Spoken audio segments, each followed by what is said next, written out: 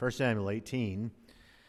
And I want you to look again with me, if you would, at this very familiar text and ultimately tragic testimony about a man who had all of the gifts, all the power, all the fame, all the wealth, all the good fortune, all the good looks that any man could ever imagine or hope to enjoy. Verse 9 says, "And Saul eyed David from that day and forward." Now, what does it mean that Saul eyed David?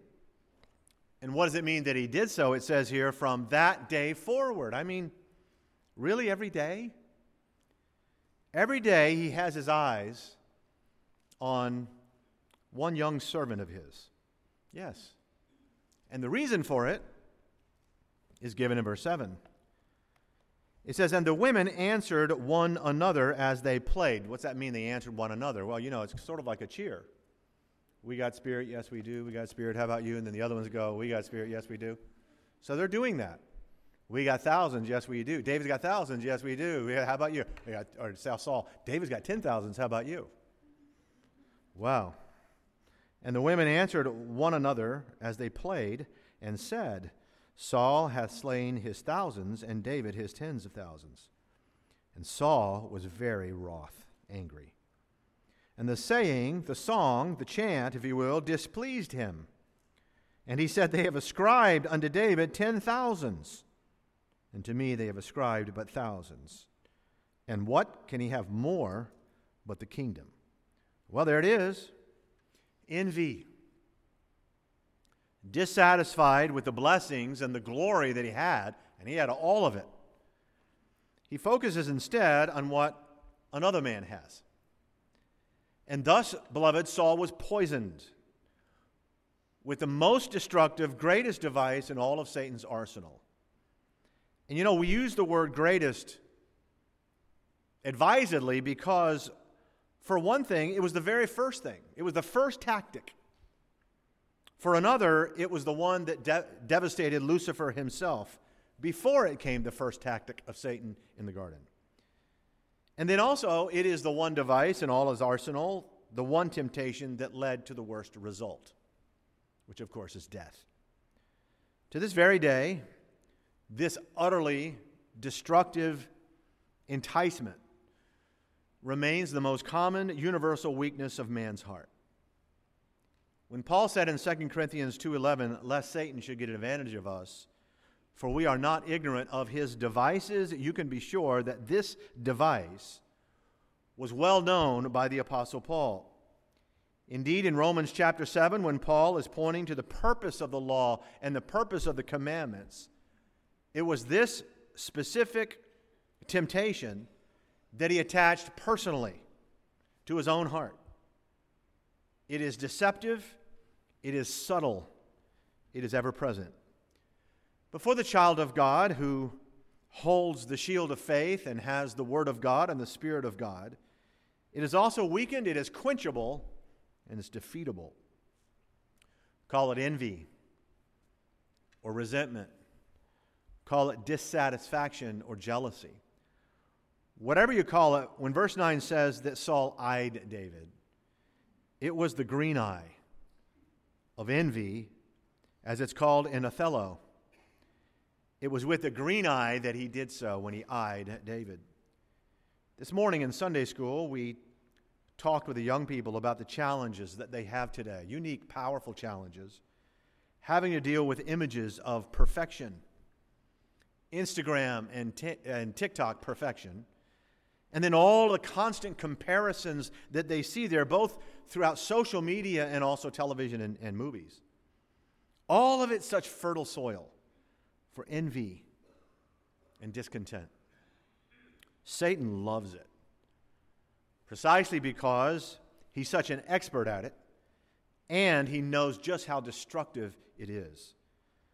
Nothing else, if you think about it, nothing else could take this tall, good-looking, popular, powerful, wealthy, beloved king, general, and turn him into the sniveling, destructive, angry, bitter, despised man that he became. Look at Saul at chapter 20. Just turn ahead a couple pages. Look at this man, for example, in verse 32. And Jonathan answered Saul his father and said unto him, Wherefore shall he be slain? That's David. What hath he done? And Saul cast a javelin at him to smite him. He threw the spear at his own son, whereby Jonathan knew it was determined of his father to slay David. So Jonathan arose from the table in fierce anger and did eat no meat the second day of the month, for he was grieved for David because his father had done him shame. In verse 35, it came to pass in the morning that Jonathan went into the field at the time appointed with David, and a little lad with him. And he said unto this lad, Run, find out now the arrows which I shoot. And as the lad ran, the shot an arrow behind him. And you know what happens here?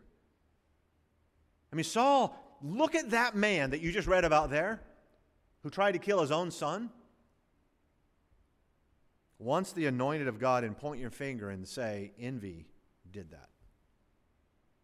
Look at Saul in the last chapter of this book. Look at it, chapter 31 with me. This is the final word about this man who at the beginning of this book was young and head and shoulders above all and greatly favored. And yes, he had slain his thousands. He was a soldier of repute. And then anointed by God, verse 8 says, It came to pass on the morrow when the Philistines, the heathen, the ungodly came to strip the slain, that they found Saul and his 3 sons fallen in Mount Gilboa. And they cut off his head and stripped off his armor and sent in the land the Philistines round about to publish it in the house, what? Of their idols and among the people. And as they put his armor in the house of Ashtaroth, they fastened his body to the wall of Bethshan. Point to that man. Point to that corpse, that body, and you say, envy did that. Envy put him there. Just envy. The sneaking suspicion that your neighbors or your friends or your family members or fellow believers are doing something or acquiring something that you don't have or that's higher than where you are. One of the main reasons for the explosion in social media, the secret sauce, if you will, is that people are compelled, they're even addicted now, to constantly going back and checking on their Instagram or their Facebook just to feel as if maybe they're keeping up with the Joneses, as we used to say when I was young, feel as if maybe they're still in the loop. The problem is, when going there and trying to soothe the pain of envy, they check Facebook, only to find that somebody they know, somebody they might be related to, they just posted a whole bunch of pictures of a sunset in Maui, or a selfie in Paris with the Eiffel Tower behind them, and a hike in the Amazon rainforest, or some fun dinner at Disney with what used to be their very best friend. And of course, it causes them to be compelled to go out and to manufacture some unrealistic awesomeness of their own, right? Some unbelievably fun, even spiritual experience like swimming next to the dolphins, and let me make sure I got to get this on video so I can post it so other people can be envious. Now, they knew they couldn't afford the excursion. They knew they didn't even like the occasion because the whole thing was staged. The dolphin was sick as a dog. It was fake. But the posting doesn't show all that. Consequently, long before the Maui people see their awesomeness, some struggling mother in Georgia sees it. And she instantly feeds her own sense of envy. She's off to take pictures in the mountains 2 hours away, so she can show everybody that she's got this amazing life. And it's this cycle. And not surprisingly, beloved, it has led to an entirely new focus in this realm of psychology and all the pathologies that are associated with this. Most studies have concluded that 3/4 of American adults are being paralyzed, even depressed, because of this cycle of envy and then dissatisfaction. And you know, there's nothing new. In the old days, before there was internet, before there was social media, it was just Agnes got on the telephone. She dialed up Mildred. Did you hear? Did you hear that the Millers got a new 1957 Cadillac Eldorado? And Mildred said, I know. That's because Bob got a promotion. And now they're headed to Vegas. And she's thinking, I always wanted to go to Vegas. Envy's nothing new. In fact, earlier we alluded to Paul's own admission to this attack 2,000 years ago. You remember he was talking in Romans 7 about the law and what the law reveals in people's hearts. And he could have mentioned any number of Moses' injunctions, right? He could have mentioned any of the laws, but he got very personal. He said, I had not known sin. I had not known sin but by the law, for I had not known coveting, except the law had said, thou shalt not covet. Did you know that Paul had a problem, or Saul, with jealousy, envy, covetousness, if you will? Well, yes, I did, because we all do. Everybody does. Not just today, not back in the 50s, not just in the time of Paul. Matter of fact, you know where you have to go? You have to go all the way back to the Garden of Eden, and you will see that Satan attacked with this singular notion that God has something you don't have. And you need to want this. And of course, as we've noted earlier, it was Lucifer's own envy. It was his envy in heaven that led to his fall. I wonder what it's like to be as God. Father, Son, Spirit. There might be room for one more, Lucifer, an archangel. So you see, envy, beloved, is a deceitful, diabolical, debilitating, and destructive force in carnal man. And you know what else? It is a guaranteed path to unhappiness and misery. But not for everyone. Because not everybody falls for the devil's lies. And that's because they embrace the truth. Jesus said, you shall know the truth, and the truth is what makes you free. You can be free from this. And what is the truth? What is the truth that destroys the cancer of envy? What's the remedy, the antidote, if you will? You see, folks, what Satan did to Eve, as we noted, was plant this idea in her head that regardless of what she had, and look at what she had. Think about that. Saul had a lot. Eve had everything. But in spite of what she had, God had more, something that he kept to himself. And she deserved it. Satan always exploits the notion that what we have is not enough. So you should envy what other people get or have. But here's the truth. The reality for the child of God is three things. And the first one you'll notice is, number one, God's will is enough. Now, I mentioned this to the teenagers this morning in Sunday school quite a bit, but God's will is enough. Look at chapter 10, would you? It says in verse 1, chapter 10, then Samuel took a vial of oil and poured it upon Saul's head and kissed him and said, is it not because the Lord hath anointed thee to be captain over his inheritance? Can I ask you a question? Is that enough? Is that enough for this man?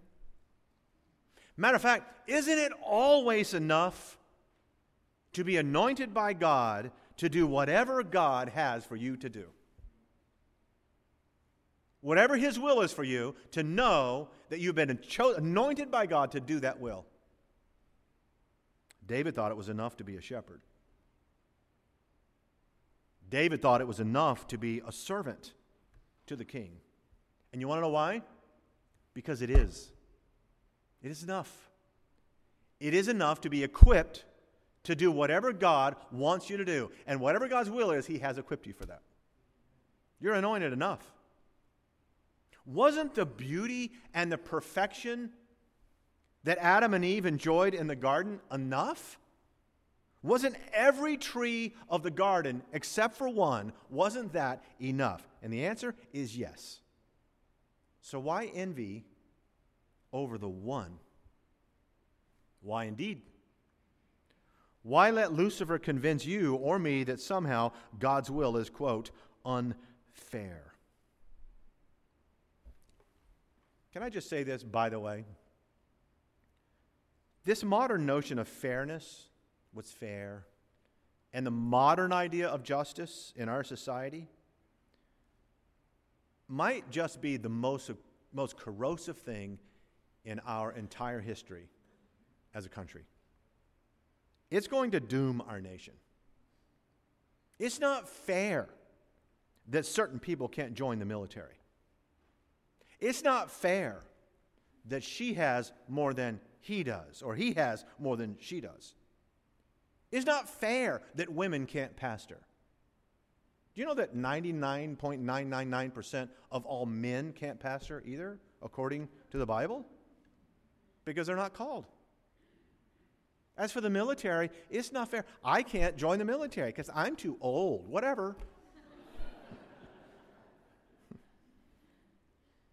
It's not fair. You know, I'm not allowed to play golf on the LPGA tour. It's not fair. Well, Pastor, you can play in the men's tour. No, I can't play in the men's tour. I can't break par on the men's tour. And that's not fair either. We always see these protesters in America. And they do the same chants. They've been doing them since I was a kid in the 60s. What do we want? Justice.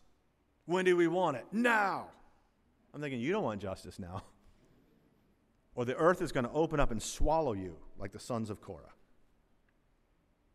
Way back in my 20s, I came to this true realization as a sinner that the only thing I deserved was hellfire, so that anything I got that was better than that was more than I deserved. And I preached a message on it in Beacon when I first came here. Well, right after that message, I was pastor here in 1987. I decided to introduce my family to the famous Jungle Queen down there in Fort Lauderdale. You know, the riverboat? I mean, every Floridian has been to the Jungle Queen at least once, right? Is it still even? I don't know if it's still there. It is? Somebody said yes. You were just there. Was it fun, Mrs. Manus? All right. So, you know, they say cruise down the Venice of America. That's a little exaggerated. Millionaire's Row, so you can go down and envy other people and what they live in. And Tropical Isle, that island that has those welfare monkeys. You've seen those welfare. It's like 4 generations of just lazy monkeys that they throw food to. 1987. The church had a staff car, an old, I don't remember what it was, Ford something. Remember that car, Brother Steve? It had a hole in the floorboard, and you're driving down the hot highway, and the heat from the motor and the highway just came up and just, and you would sweat and sweat and sweat. So I'm taking my family down there, and we're motoring down I-95, and we're almost there, and the car broke down on this little overpass. And you know, it was hot. It was getting hotter. And I got out, and I checked under the hood. I don't know why. I kicked the thing. I don't know why. Trucks and cars flying by. Finally, a tow truck pulls in. Out of nowhere, just a tow truck pulls up, and those guys can smell a wounded car. Have you ever noticed that? And he asked me one question, pulled over, one question, not, how are you doing? Are you okay? How's your wife? How's the kids? One question, do you have a credit card? Yeah, I have a credit card. Let's do this. He hitched us up. He said, I'll have to tow you south. It's about another 20 miles south or something like that. All of you can ride with me. I don't know if you guys even remember this. You were little. But we all piled into this tow truck, the front seat, all 4 of us. Not only are we going to miss out on the welfare monkeys now and looking at billionaires' houses, but my entire paycheck is going to go to this tow truck guy who was doing me a favor, he said. So I'm sitting there, and I'm sweating, and I'm pouting. The boys think that the tow truck is way cooler than my car. Louise is quietly melting. And I'm grumbling. This is ridiculous. Why didn't I take the Honda? I can't believe this has happened. I just wanted to have a good day off. Finally, Louise looks at me and she says, Jim, stop. It's better than hell, isn't it? I said, whoa. You don't use my sermons against me, amen. But actually, it was better than I deserve. I just want what's coming to me. I want what I deserve. Not really. I don't. The will of God for any Christian is enough. In fact, it's more than enough. If you're here and you're a believer tonight as a child of the living God, can I just remind you what you know? There is no reason for you to envy anybody or anything. You're in the will of God. And young people, I say what I said this morning. The world has nothing to offer you to be envious about. Because number one, the will of God is enough. You have enough. The second thing is that number two, the Word of God is enough. Now, remember we talked about Eve a moment ago. You may remember what Satan said. Yea, hath God said. Satan wanted Eve to embrace and believe this notion that there was something more for her out there than just what God has said. And he flat out told her that by only listening to the Word of God, there's some spiritual knowledge that he has and she doesn't have. Yea, hath God said. There's more. And the Bible says when she saw that it was a tree to make one wise, when she thought that there was more than God's word for her that he had already given her, envy crept in. And it creeps in with us. You know, Christians get in trouble when they say, give me some of that other stuff. Unbeliever, give me some of that Joseph Smith, some of that Ron Hubbard, Deepak Chopra, Dalai Lama, extra biblical stuff. Not me. When I hear these people talk about some guru's lecture, that all the rich and famous got to go and sit down, they pay $10,000 to just sit at their feet. And now he, quote, blew their minds. This man blew my mind. Or the hidden wisdom in some exclusive enclave, and they say, oh, that ayahuasca tea, you know, that Aaron Rodgers drank, and it just opened up new horizons for him. You know, don't you want some of that? I don't want any of that. Right? We have this book. We have the Word of God. Peter said that in the Bible, we have all things that pertain to life and godliness. Christians are not missing out on anything because they don't go to the Bilderberg Conference or Sea Island Confab, if they still have that, or the Teleflora Tech meetings, or the Foundations Forum. But Pastor, these great minds were there. And Tim Cook and Bill Gates and Warren Buffett. I don't care if it's Jimmy Buffett. Amen? I'm not sad that I don't have that I should envy that. They're sad. They go there sad, they come out of there sad. And as long as they ignore God's word, which we have, the whole counsel of God, they're going to stay sad. You know, I remember when one of the physicians, when Louise was sick years ago, pulled me aside and he said, you know, when you get a diagnosis like this out of nowhere, and you and your family are faced with it day after day after day, it changes your perspective, doesn't it? And you know what? I looked at him, and in kindness, I said, no. I said, it hasn't changed my perspective. It's just reminded me of it. That's all. These kinds of things that come into life with Sherry and you in this room, it doesn't change a Christian's perspective. It just makes you more grateful for our perspective. It focuses it. So that, you know, the Word of God enlightens the heart of man, answers all the questions. It has revealed the future, opens our eyes. What are we to envy? The only people who are missing out are those who do not have a lamp under their feet and a light under their path. And let me just add that for every believer in this room, this is our great duty and calling. We have the joy to take the lamp to them and show them the truth, whether they want it or not. The light of the gospel of Christ. Envy? The will of God is enough.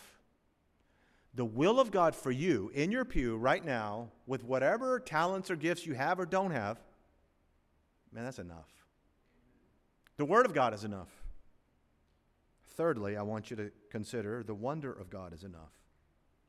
Go back to chapter 18, would you? I've been reading this story for a long time, and I'm reading it and rereading it, and every time you read the Bible, you see and think about new things. And I was thinking about this. Verse 20 of chapter 18 says, and Michal, Saul's daughter, loved David. And they told Saul, and the thing pleased him. So here's Saul, he has a daughter. And she's in love with David, young David.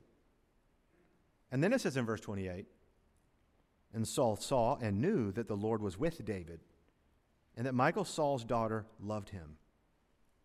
Wow. Can I ask you something? Let's say this is your family. These two families. Your daughter is in love with David. David loves your daughter. And is going to marry, does marry, his most loyal, his daughter that he loved marries the servant who's most loyal to him. She married the man after God's own heart. And the future king. Talk about wonderful. You know, God's always wonderful. What he does for us, the way he does it. So why not just be grateful and glory in that wonder? Well, he would have, had it not been for envy. Which is why there is this inexplicable and incredible fall from grace. Look at verse 28 again. And Saul saw and knew that the Lord was with David. I mean, you're going to envy that, or are you going to rejoice in that? And that Michal, Saul's daughter, loved him. And Saul was yet the more afraid of David. And Saul became David's enemy continually. In other words, more and more and more envy. Then the princes of the Philistines went forth, and it came to pass that they went forth that David behaved himself more wisely than all the servants of Saul, so that his name was much set by. And Saul spake to Jonathan his son and to all his servants that they should kill David, his daughter's husband, his son-in-law. You know, Satan's relentless repetition of lies through this world system we're all a part of, living in, can eventually lead a believer to lose the wonder of how good you have it. Every advertisement, everything in our society is geared to make you unhappy with your situation. Your teeth aren't white enough. Your hair isn't thick enough. Amen. You're not tall enough. Your clothes aren't nice enough. Your car isn't nice enough. This world system. In the case of Eve, the Bible says she saw, she coveted, and she took it. And Satan was part of all of it.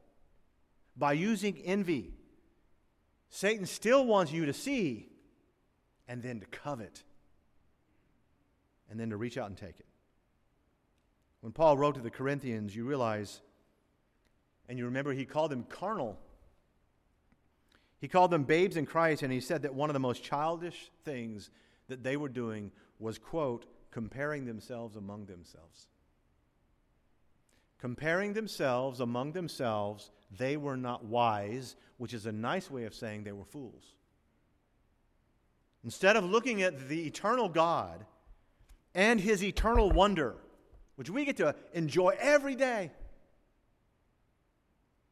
they were childishly comparing and then envying and then coveting the fashion of this world, he said. And Paul said, don't you know you have all things? Remember this in Corinthians? You have all things. You know all things.